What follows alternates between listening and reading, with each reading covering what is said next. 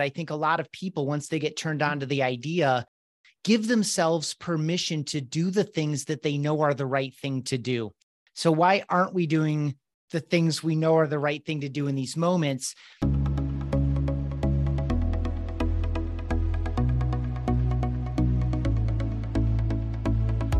You're listening to Banking on Digital Growth with James Robert Lay, a podcast that empowers financial brand marketing, sales, and leadership teams to maximize their digital growth potential by generating 10 times more loans and deposits.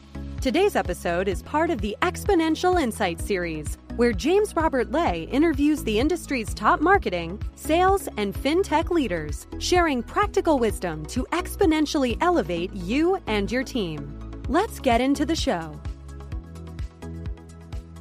Greetings and hello, I am James Robert Lay, and welcome to episode 219 of the Banking on Digital Growth podcast. Today's episode is part of the Exponential Insight series, and I'm excited to welcome Ethan Butte to the show. Ethan is the chief evangelist at BombBomb and host of the Customer Experience podcast. He is also a Wall Street Journal best-selling co-author of Human-Centered Communication, as well as Rehumanize Your Business. And I look forward to talking with Ethan today about how financial brands, fintechs, and even mortgage companies can use video to level up the personal brands of their lenders and leaders, and as a result, level up their digital growth potential. Thank you so much. I am so looking forward to the conversation. I know, even though we've barely met, we have so much in common already. And I know that. So I'm looking forward to getting into that and spending some time in things that I know we're both passionate about. We would definitely. And I always want to start off on a positive note here with every single guest. And what's good for you right now, personally or professionally? It's your pick to begin. Sure. This is right on the border between the two of them. Actually, it's in both camps, I guess I'll say. I'm about to take a 5-week sabbatical. So BombBomb started a sabbatical program. I am one of maybe the first 3 or 4 people to do it. And I couldn't be more excited and anxious and nervous about taking so much time off. It's so atypical for my kind of who I am and how I approach things. I had all these plans, and I got some wise advice from a friend of mine who had coincidentally just changed jobs and spent the entire month of June in India with his family, waking with the sun, going to bed with the sun, taking walks together, preparing all their meals together. And I was actually reaching out to him to engage him on a project I thought I would be working on during the sabbatical. And he was like, hey, happy to support you in whatever way makes sense, but I want to give you advice as a friend. Let's just wait till you're done with your sabbatical before we do this. And so I took that to heart, and now I'm staring down the barrel of a social media detox as well. So there's all this exciting, scary stuff baked into this separation from all the things that I regard as very normal. Well, I'm curious, and if you're willing, let's maybe dive into that before we get into the opportunities for video, because it's almost like it's the antithesis of everything that we're seeing, that we're hearing. And I've been a contrarian. I think it's always it's been in my nature. When everyone is going that way, I'm going to go that way and just see what's over there, because I'm curious like that. You mentioned a digital detox, and I think it's even deeper. I think it's also a dopamine detox, because we get massive amounts of dopamine hits from scrolling, from consuming media, from getting likes and clicks and commenting, and then you're going to separate from all of that. And I think and I'll be the first one to admit, I've struggled with digital addiction, and it's almost like I am an alcoholic working in a bar because I'm a digital anthropologist. Through a lot of coaching and counseling, I've been able to manage some of this, and I'm a big believer in taking digital dopamine detoxes, because that's where we get we disconnect with everything around us to reconnect with ourselves, even for your friend, reconnect with nature, waking up with the sun, going to sleep when the sun sets. So there's this whole deeper thing going on here. But when was the last time that you just completely stepped away from social media, technology, screens? What does that look like for you? Just working in the space? Really? I haven't. It's really interesting. Yeah. In general, I've gone through phases. My wife is a much better model for me than probably anyone else in my life in terms of stepping away, deactivating for a period of time, these kinds of things. And so, it ebbs and flows in general, but I've never gone multiple weeks in a row without logging in. I mean, I removed Facebook from my phone years ago. I turned off the badges and notifications and things on my phone years ago, but it's just part of what I do. And I love, by the way, I just love the term digital anthropologist. I think when we talk about marketing and when we talk about business success, we're really still talking about all things human, no matter how digital we get. And so this intersection of sociology, psychology, and anthropology is where all of this is. If we want to be successful, understanding those things matters a lot. Even as much as understanding the technology itself. But to answer your question very directly, I've never taken a prolonged step away because I've always told myself the story, and I'm very aware of it, that it's important for me to be there. It's important for me. It's important for the company. It's important for the ideas I embody and teach and practice and learn and share. And so I've never given myself permission to do that. And at some level, it feels irresponsible, but I also know it's the exact right thing to do in this experience I'm about to have. Maybe, and I'm just curious because we could possibly come back and just reconnect, a couple of months from now. Would love to do a little bit of reflection on the journey that you're about to take.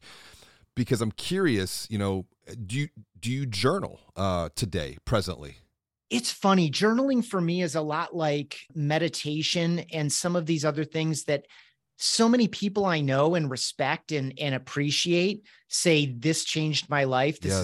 But I've never, when I sit down to meditate, even with guidance, or when I sit down to journal, it's just not really my thing. But I will tell you, specific to this, I've picked up 2 notebooks, nice little inexpensive notebooks, and I will be spending a lot more time writing than I do. I mean, I write a lot for work. I've written 2.5 books on some of the things that we'll cover. I've written hundreds and hundreds of blog posts over the years, but I don't sit down and write for myself for the sake of myself rather than for publishing. Right. And so I am dedicating myself to it, but it has not been a habit of mine. How about you? Well, I would say it's kind of the thing that has transformed my life. The idea of journaling, the idea of meditation and separation. I just came back from the Texas Hill Country with my family for 1 week, and it was a digital detox. Like you, I removed social media from my phone. I removed email from my phone. I even removed my internet browser because I then found other ways to get my dopamine fix, which was just news. I love to learn, but my wife, she's been my accountability partner because you have to really know how to lock yourself out of Safari because you can come back and reinstall it. So she now has the keys to the kingdom.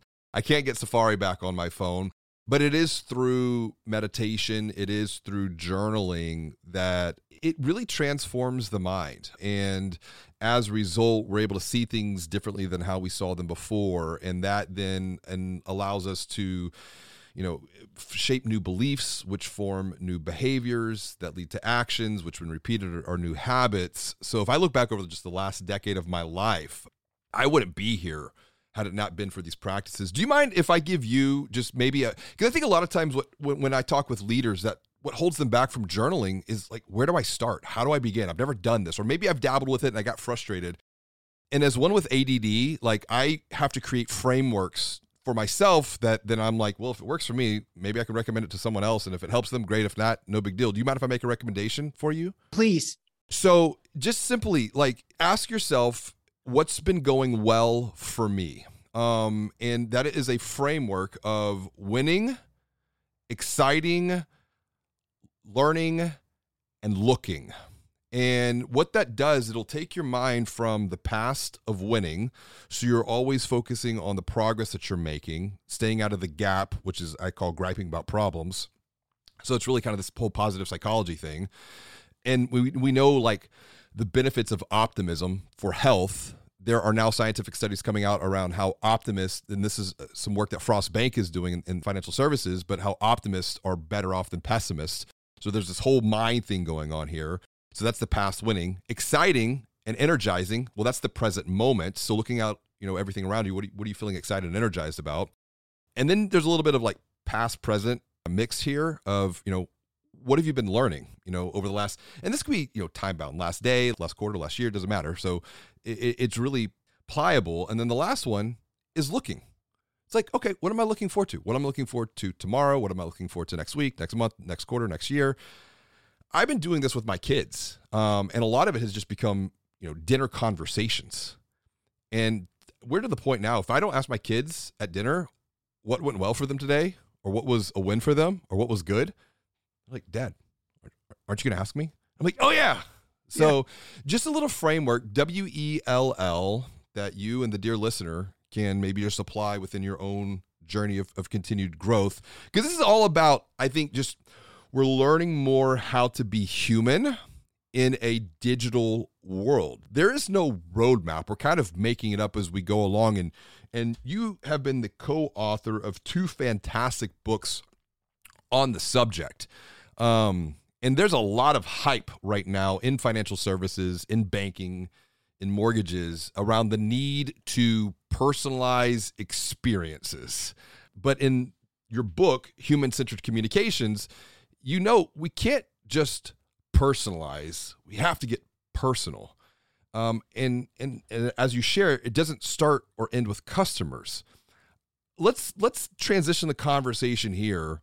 What challenges are you seeing on this front that the dear listener must be aware of when it comes to thinking about their own financial brand, their fintech, their mortgage company? I guess I'll go straight to, and that's a great observation. Thank you for bringing up personal versus personalized. That's a blog post I wrote years ago, and it remains like a present theme that I think a lot of people, once they get turned on to the idea, give themselves permission to do the things that they know are the right thing to do. So why aren't we doing the things we know are the right thing to do in these moments? The difference between personalized and personal is the difference between dear first name and, hey, James, right? Like, there's a difference there.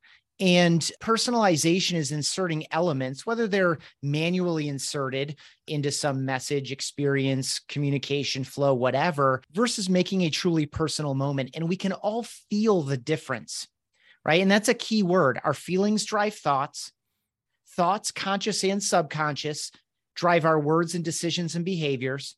And those words, decisions, and behaviors drive business outcomes. So all of our business outcomes are driven by people's feelings and how we make them feel about themselves, how we make them feel about the problem or opportunity that brought us into a commercial relationship together, how we make them feel about you as an individual human being, how you make them feel about you and your team, you and your brand, whatever the case may be. It's all about feelings. As soft as that sounds, I hope that people would buy that logical flow of feelings drive thoughts, thoughts drive words, decisions, behaviors, and those drive our business outcomes. And so the powerful thing about a personal moment in the context of financial services is that, I think we've all been enamored of the efficiency that it brings. Like, digital transformation accelerated dramatically through the pandemic period. A lot of what we're experiencing today was inevitable. Yeah. But it was maybe, depending on who you read, still 3 years off, maybe as far as 10 years off. And it all got accelerated and compacted. And so the experience got super, super digital really, really quickly. And I think that's why we're wrestling with some of these themes that we opened on. And so the allure of a business owner, whether you're an operator in a larger business and you have some sense of ownership over your domain, or whether you are a business owner yourself, it's easy to get attracted to and dwell in efficiency. But what we can lose sight of is effectiveness. Some of the things that take a little bit longer can actually be the most effective, and in the end, get us better results faster than continuing to do the efficient at a rapid pace. Digital growth is a journey from good to great, but sometimes this journey can feel confusing, frustrating, and overwhelming. The good news is you don't have to take this journey alone, because now you can join a community of growth-minded marketing and sales leaders from financial brands and fintechs who are all learning, collaborating, and growing together. Visit digitalgrowth.com/insider to learn more about how you can join the Digital Growth Insider community to maximize your future digital growth potential. Now, back to the show. And so to tie it back, the personal touch is so meaningful in this high risk, high vulnerability environment. What is so common for, say, the mortgage loan officer? Here we are again. Here's another transaction. Here are all the pieces I need. Here's the order that they all flow in. Here's another frequently asked question, right? Here, new day, new client, same question, same answer. Yawn. I'm bored of this. I already know how all this goes. Well, guess what? The person you're serving hasn't done a mortgage or a refi or anything in 5 years or 8 years, or it might be their first time ever. So it might feel like a frequently asked question to you, or a really pedestrian or boring thing to you because it happens all the time.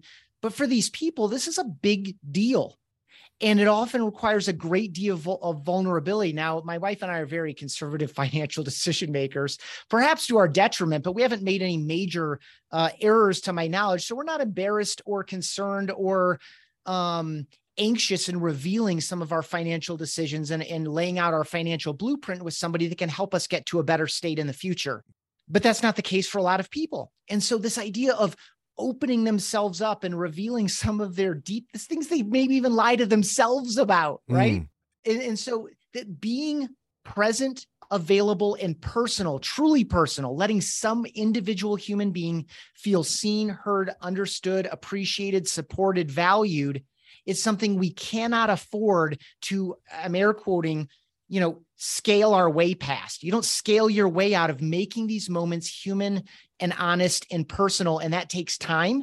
But that gift of your time and attention to another human being is what is so valued in the experience. These are the moments that are the most memorable. And this is where I see the greatest opportunity. Once again, as I mentioned before, kind of being a contrarian. Well, when everyone is going that way, I'm just going to go see what's over here. And is it even worthwhile? Is it even worth the conversation? And what this boils down to, I think, is relationship. And you talk a lot about feelings. You talk a lot about emotions, which is very challenging in the financial services space because a lot of leaders in this space are more analytical.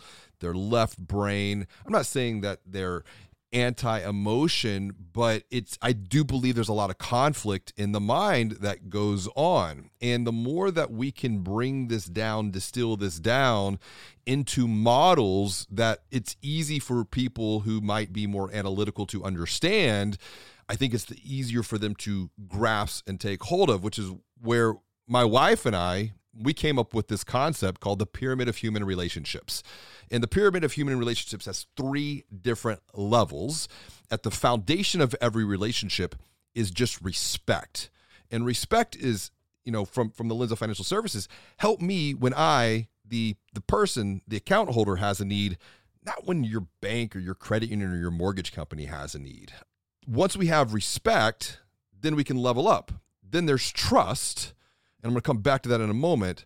And then once we have trust established, well, then there's love. And love we can look at as just commitment, basically. Like, I'm ready to commit to your brand for this said product over here. Now, to bridge between respect and love, it's trust, as I said. Trust being built upon 2 things. What you say, what you do. What you say, that's communication, which is really the entire central theme and thesis that I wrote about in Banking on Digital Growth. And that's because communication is at the heart of all relationships. How does video play into this thinking around human-centered communication to establish, to build, to increase trust? Cool. Few key ideas here. And I love your pyramid. And the thing that I appreciate the most about it is that you're willing and able to use the word love, which again, some people struggle with in a business context, but it's a real thing. How else do you capture the most powerful, positive, emotional sentiment that also packs in all of its necessary precursors, including respect and trust? So really well done with that. So video, of course, is the next best thing to being there in person. And you have 2 types of video. You have live synchronous video, which would be like a Zoom call, Microsoft Teams, Google Meet, whatever. And then you have asynchronous video. Asynchronous video is, another live, Instagram Live, Facebook Live, live streaming, etc. And so then with asynchronous, it's out of time and out of space. So synchronous video takes us out of space. 2 people anywhere on the earth with cameras and an internet connection can connect in real time, but we have to make sure we have our time zones correct. So it overcomes distance, but it doesn't overcome time. Asynchronous video overcomes both time and distance. That's to say, and I'll give one qualifier and then get into that. Let's set aside the asynchronous video of videos in your Facebook feed, videos in a LinkedIn feed, videos in a YouTube channel. What we do and what I've spent the last decade working on as a learner, practitioner, teacher, observer, cheerleader, many other roles related to this, is video messaging, video email and video messaging, using simple recorded videos in place of what would otherwise be a few paragraphs of faceless typed out text. So in that zone, we're overcoming time and distance. I can get to the office at 7:15, before some of us still show up in the office at BombBomb and in other businesses around the world. The vast majority of us don't, but I do. And so I can, when it's still quiet, send, 3 or 4 thank you videos to start my day. Like, as you said about optimism, the expression of gratitude is a very healthy thing. Yes. Doing it in a video message, allows me, just dwelling in the benefits to me personally, it allows me to express these thoughts and feelings with my whole self. It's not an intellectual exercise of, I think of Judy and Judy is amazing. She did that thing for me. And so I'm going to go to the keyboard and try to capture my thoughts and feelings and peck them into the keyboard. And it's an intellectual exercise for me to execute it. And she receives it and reads it.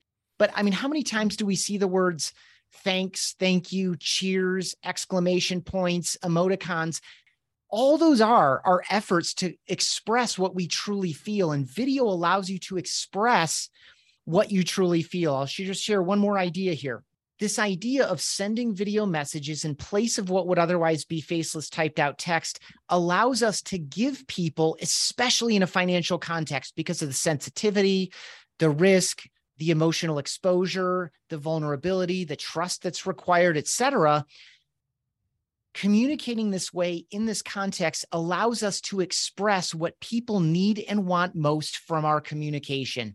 What the human being needs and wants most from our communication is to know our intent.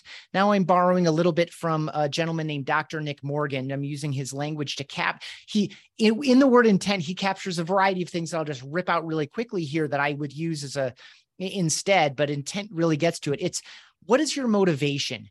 Do you seem to understand me? Do you seem to believe what you're saying? Do you seem to have my best interests in mind? Do you seem to care? All of these things are things that people are judging in every social interaction before they're judging how much you know, right? People don't care how much you know until they know how much you care. People don't judge your competence, just using academic language, people don't judge your competence until they've judged your warmth.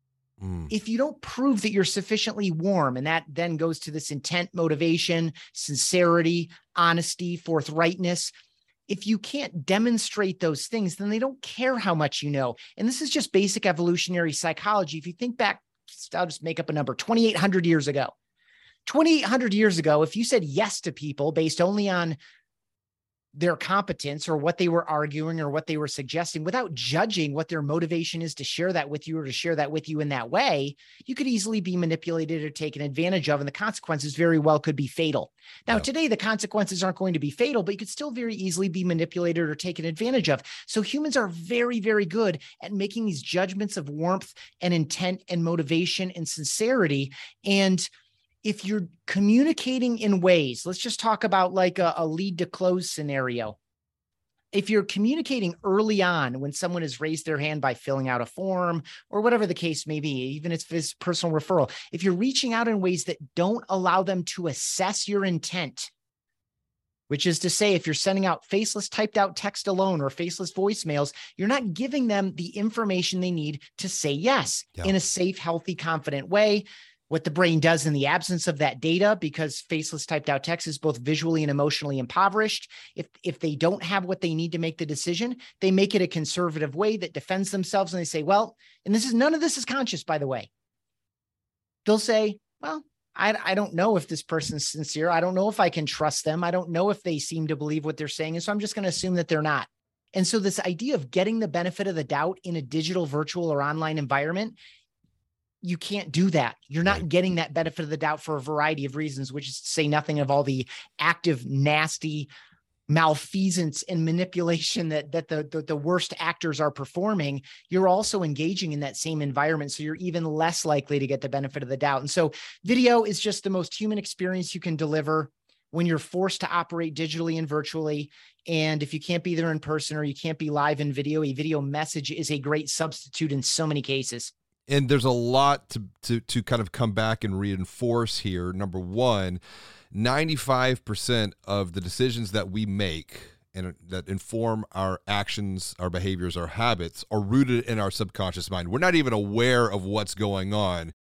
Video, back to your point of the plain text versus video communication via email or asynchronously or in real time, video helps to fill in some of those gaps because communication isn't just written, it isn't just verbal. As you and I right now are on Zoom, we're reading each other's body language and we're able to get a lot of cues that we're probably not aware of, but it's helping to inform our conscious mind of how we're, having this conversation. There are 3 important questions for the dear listener to consider when it comes to establishing, building, and increasing trust. The very first question is, it's binary. It's a 1 or 0 response. Can a prospect trust you? Period. End of story. If it's a 0, they do not continue. If it is a 1, if it's true, they continue forward. Because the second question that you must answer, because they're asking, is how are they making me feel? Back to your point of warmth, friendly, inviting. And then if they feel good to proceed on their journey, then the last question that we have an opportunity to answer is, how can we help them? But what we end up doing is we tend to only focus on how can we help them, not thinking about how are we making them feel, yet alone, are they even trusting us in the first place? And so I appreciate your perspective on how video can close some of these subconscious gaps in the mind. Now, another point that you made here, and I think this is where balance comes back into play, because in Human-Centered Communication, your book, you know that you can't automate a relationship.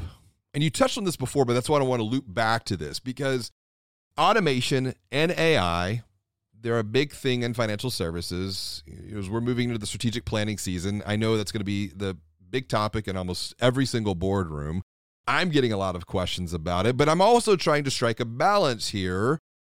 What might that balance be for financial brands, fintech, mortgage companies to balance technology, or what you write about in the book, human and tech? The quick take is high tech for high touch, right? It's when we're thinking about what tools we're going to deploy in our business, we can't just look at it in terms of, what money is it going to save us? We need to find this balance of effectiveness and efficiency.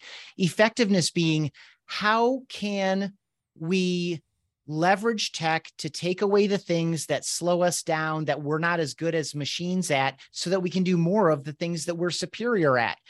And I'll just give you a quote, or it'll be a paraphrase in case, I'll call it a paraphrase in case I don't get it exactly right. So one of my favorite books that I've ever read, and I've read it like 5 times, it's actually a collection of essays by a German economist named Ernest Schumacher. And it's called Small is Beautiful. Subtitle is Economics as if People Mattered. And so it really is a human-centered approach to economics. And the quote goes something like this: every organization must continually strive to find the balance between the orderliness of order and the disorderliness of creative freedom. And the problem inherent in large-scale organization is that it prioritizes, as a natural bias and tendency toward the orderliness of order at the expense of creative freedom. So again, orderliness of order, disorderliness of creative freedom. So let's substitute some words there. Orderliness of order is repetitive, efficient, automated. Yep. Disorderliness of creative freedom is messy, human, confusing, emotionally charged, vulnerable. Where is the trust? And so to speak to the analytical person you were referring to before as kind of a proxy for, where a lot of people are in these spaces, we all know intuitively as human beings that when people say, yes, I'll sign this contract. Yes, I want to do this loan with you. Yes, I trust you to create this plan and execute it on my behalf. All of these yeses are based in this disorderly, hard to measure, hard to understand. We all know intuitively that people say yes because of those reasons, especially in this insanely commoditized space, right? And so we must be honest with ourselves. We don't need to name any of the names because we all know them, whether it's real estate, mortgage, banking, financial advisory, insurance. There are There are tools and systems, entire companies built on the idea that we can get the human out of this thing. And we've seen one step forward, two steps back for a lot of them because they haven't figured out how do we fill in this missing gap. And so what I would suggest to a human being that is in a customer-facing role in any of these industries that are characterized by big decisions, big impact, milestones in your life, some risks, some vulnerability, some exposure to some truths in my life and the decisions that I've made and helping me with my problems or helping me capitalize on an opportunity. If you are to stay involved in this process, then you need to dwell in the disorderliness of creative freedom and use the technology to free you up to do so, to free you up to find ways to create personal moments, not just to apply more tech to create personalized moments, to go back to another thing that you smartly pulled out of some of those pages. I appreciate that too. So it's like this, it's this tension and balance. The answer is, and I see this all the time. I spend a lot of time on social. That's why I'm so excited and afraid to walk away from it. Yeah. You see so much tension in these two things. And so many people treat any of these discussions as either or. And we know that the answer 99.87 times out of 100 is both and, not either or. And so if you are over biasing toward giving the tools and the machine all the responsibility, you're making a mistake. Likewise, if you are insisting on putting your thumbprint on every single thing that happens, you're probably also not creating as healthy and sustainable a business as your customers deserve. And so it's really finding that healthy balance between the two. And when you're deciding, what to automate and what not to, A, of course, it's about balance. B, look for off ramps. I see this mistake so many times, not just in the industries that you focus on and specialize in, but across all customer experiences, there aren't enough off ramps where technology is deployed. This is the rage click. This is the smashing the zero button. Like, I just want to talk to a human. These things create off ramps and then create sensors and alarms that either A, tell the machines to off ramp to a human being, or give people the option to say, I'm ready for a human being now, before just keeping them in some death loop of confusion and frustration. So I know there was a lot there too, but you're asking me questions I care a lot about. Oh, no. And I appreciate the passion. And that's why I want to kind of just loop back and reinforce a couple of key points. Number one, small is beautiful. I remember probably in 2019, whenever I was writing Banking on Digital Growth, I was telling my wife, I'm like, just watch. And this was before COVID. I was like, just watch. The micro is going to beat the macro over the next decade. And she's like, well, what do you mean? And so she's really big into just clothes and fashion. I said, we were already seeing the decline of a lot of larger, retailer brands. But I said, okay, here's a great example. You've got maybe a high-end retailer or like a Macy's or a Foley's. Sears was already kind of on the cutting block back then. And JCPenney. And I said, they're going to struggle or go away. But I said, all of you, kind of like your boutique-y, niche, high-end brands, they're fine. They're going to figure out a way. They've been around for, hundreds of years in some cases, like the big fashion houses coming out of France and Europe and Italy. But then I said, the other thing, though, is watch. You're going to have people that we have no idea who they are, who are building communities on Instagram and TikTok, for example. They are going to start coming out with their own fashion lines. And sure enough, she has bought clothes from individuals that we didn't know who they were 3 years ago. And now we're seeing more headlines of larger retailers, about to file bankruptcy. And it's because the micro has the potential to continue to beat the macro. Why? People buy from people. People trust people. And I've been saying, and I will continue to say, and it's been a big theme on this podcast, like the power of the individual personal brand of the lender or the leader. And I get it. It makes a lot of people feel uncomfortable because what you were talking about is kind of this chaos, disorder versus being able to control things. We can control the macro brand experience, but if we empower our individual teams and our lenders and our leaders to go out and build these personal brands, are we putting ourselves at risk? And I'm like, no. Like, you send people out into the communities to go to chambers of commerce events and you don't even think twice about it. Why can't we empower them to use tools, to use technology like video that allow them to literally hack time. Back to your point of your example earlier, you get in, you send 3 gratitude videos to start your day, so you're already in a positive, energetic state. What holds us back? What holds, I think, not even organizations, because that's a whole cultural issue. I think, back to your point about digital transformation, we see 60 to 85% of digital transformation initiatives fail or fail to meet expectations, not because of technology, but because of the people issue here. And so instead of trying to take transformation and push it in from the organizational level to the team to the individual, let's focus on the individual first. And so what holds us back when it comes to at least trying new communication tools like video email? Where are the limitations that are often rooted deep in our subconscious mind? I'll give you 2. And I like that you walked it straight down to the individual level, because that bypasses a couple other ones I always like to hit. So at the immediate level, it's I'm already sufficiently productive. I like my results. I like where I am in my career. I've got a healthy book of business. Why bother? Right. So that's the first one, right? I'm successful. People tell me I'm successful. I'm in the top 10% or 20% most of the time. I'm satisfied with my income. Why would I bother? So that's one, and that would apply to any change at all. Yep.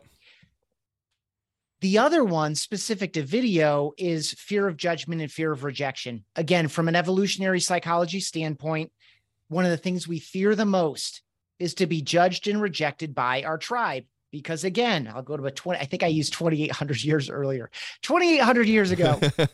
If we were judged and rejected by our peers in our tribe, we would die. We would die in the desert, or we would die in the mountainside, or we would die in the plains, wherever we were. And so this is still very deep in us. And so this idea of, and I'll compare it again to synchronous video. So most people are comfortable now getting on a Zoom meeting. Most people are willing to turn their cameras on. But it's like an in-person meeting, like a coffee or a lunch or a sales presentation. Afterward, you might beat yourself up a little bit, like, oh, I missed the chance to add this extra idea, or I wish I hadn't said it that way, or I wish I had been paying more attention to the other decision maker in the room and reading her body language so that I could have blah, blah, blah, right? So you might judge yourself a little bit afterward, but there's no repeating it. The problem for human beings who fear judgment and rejection more than they're curious about the outcome of a new and different and better behavior is that they can play these videos back. So of course you have, what do I say? When do I do it? Am I set up right? I think the setup right, again, has been removed by the Zoom experience during the pandemic. But these other elements of when would I actually send a video message instead of text? What do I say? How do I get into it and get out of it? These are things that require some practice to get comfortable and confident. But the problem for a lot of humans early on is that as soon as they hit stop, they know who they're reaching out to. They know why. They know about what they want to say. They do it. They can play it back. And I tell this story in Rehumanize Your Business. I'll never forget the first time I heard my own recorded voice on an audio cassette. It blew my mind. I was like, who's that? Like, I recognize my friend on this tape, but who is that other person? Right. And so we're not used to seeing and hearing ourselves. So in a live video, we can see what we look like, but it comes and goes and we don't dwell in it. But with a recorded video, we can play it back over and over and over again and start telling ourselves these lies of, I don't look right. I didn't say it right. I said too many times. All of these things that you do anyway when you're across the table over coffee or lunch, or when you're on a Zoom meeting. And so I think that's the number one stop is, this is new. This is different. I don't like the way I look. I don't like the way I sound. I'm not comfortable or confident in this zone. And so I'm going to quit before I ever start in earnest.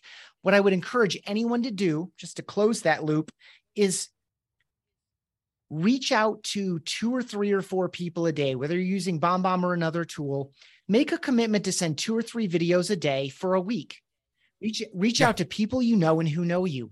Reach out to people you love and who love you, and say things like, thank you, good job, congratulations, I just noticed that, or I was sorry to see, or I was sorry to hear. Simple messages of acknowledgement, appreciation. And I promise, if you say, I said 2 a day for a week. So let's just say you send 10. I promise that you'll get at least 4 replies from people you know and who know you that validate that this is in fact different and better. And you're going to feel it in the nature of the reply. Yep. It's not just, and then when we broaden this out and we start sending to prospects, customers, past clients, our peers, potential strategic partners, our referral partners, when you start broadening that reach and identifying other opportunities to do it, I'm happy to do that with anybody, by the way. And I've published a number of things besides the 2 books to help with that. As you broaden it out, it's not just the quantity of replies that you'll get, and you will get that, especially in a prospecting mode, to the degree that you're doing it in a relevant and helpful way. It's the quality of replies. No one has ever told you that's the best email I've ever got. But if someone reaches out with a question, hey, I noticed this and I noticed that, the two are kind of at odds in my mind. I don't understand why this is the case. And you record a 2-minute and 12-second video that says, hey, I know exactly what you're talking about. I wondered the same thing myself. People ask me this question now and then. Here are 2 different ways to think about it. And here's what I think that means for you. Thanks so much for reaching out to me. If you ever have any other questions, continue to reach out to me. I am your person for these types of things. Appreciate you so much. Hope you and your wife are having an awesome summer. And I hope Jenny makes captain of the soccer team again. Have a great day. Right? That's the kind of thing that is truly remarkable and the kind of thing that people want to tell other people about. And by the way, you probably saved yourself 6 to 8 minutes in just talking the reply out than typing it out. Absolutely. Absolutely. And there's a couple of points that I'm going to come back and reinforce here. Number one, smart. Number one, start small. And you know what? This is just for the production team. Don't cut that. Don't cut this either, because I think that's a key point here. Like, if this was not being recorded, we would just keep going on. But because this is being recorded, we could come back and edit that out and clean it up. No, that's not real life. And no one's going to beat each other up over it. It's just how things are. Exactly. So let's keep that in there, because most likely that would just get cut. So you're getting a little bit of behind the scenes on that. But start small and start internally. I mean, we just had a conversation, Audrey, who is our ops lead, and I, about some of the works from Dr. BJ Fogg with Tiny Habits. And we're also big believers in Atomic Habits by James Clear. And it's like, it's the simple act of starting that is probably some of the biggest barriers. And so when you start recording, make a commitment. You're not going to hit the stop button. You're just going to keep rolling. If you flub it up like I just did here, you're just going to keep rolling. You're just going to keep going. But start internally too, because I think when you work with your internal team, it's a safe space before you even begin going externally. And I like the idea of establishing 2 videos, over the course of 5 days, that's 10. And then it's like, okay, well, we can expect 3 to 4 positive responses. Well, that then, makes a little, dopamine affirmation hit for us. Like, oh, they love me. They really love me. And I am good enough. Right. And so there's validation, but then I'm going to come back to, human-centered communication.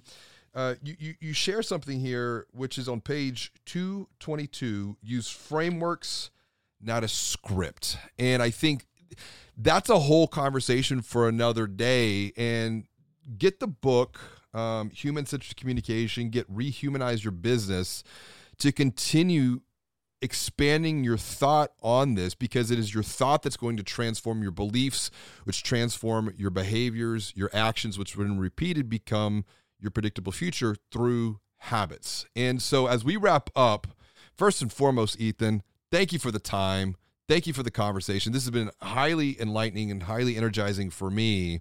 What is the best way for someone to connect with and continue the conversation that we've started here today?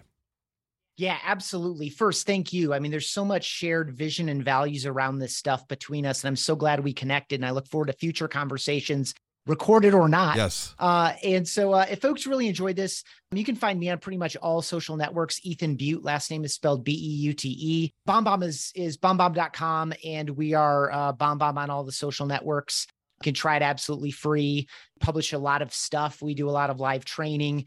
And so if you are interested in some of these core ideas and you would like to find ways to restore that personal human touch and to leverage your very best asset, which is who you are Like in a commoditized space, you are your own best differentiator. Why are you hiding behind this cloak of digital anonymity? Well, first and foremost, probably because you haven't recognized the opportunity to shed it and get more present with more people, even in a digital and virtual posture.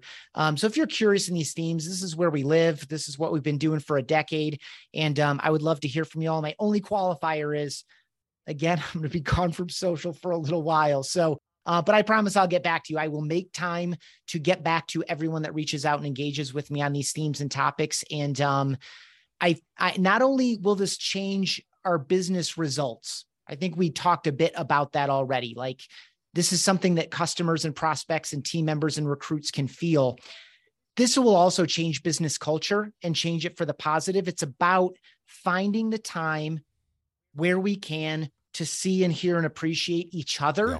Yeah. And I think if we're going to create healthy, sustainable businesses, they're businesses that we enjoy being in and operating in. It's not a duty or an obligation. It's a privilege. And so let's make this fun again, and let's spend more time in relationship with other people, because that's where it's at. 100%. Let's make this fun. This has been fun. Connect with Ethan, learn from Ethan, grow with Ethan. Ethan, thank you so much for joining me on another episode of Banking on Digital Growth. Thank you. Until next time, and as always, be well, do good, and make your bed. Thank you for listening to another episode of Banking on Digital Growth with James Robert Lay. To get even more practical and proven insights along with coaching and guidance, visit digitalgrowth.com/insider to join a community of growth-minded marketing and sales leaders from financial brands and fintechs. Until next time, be well and do good.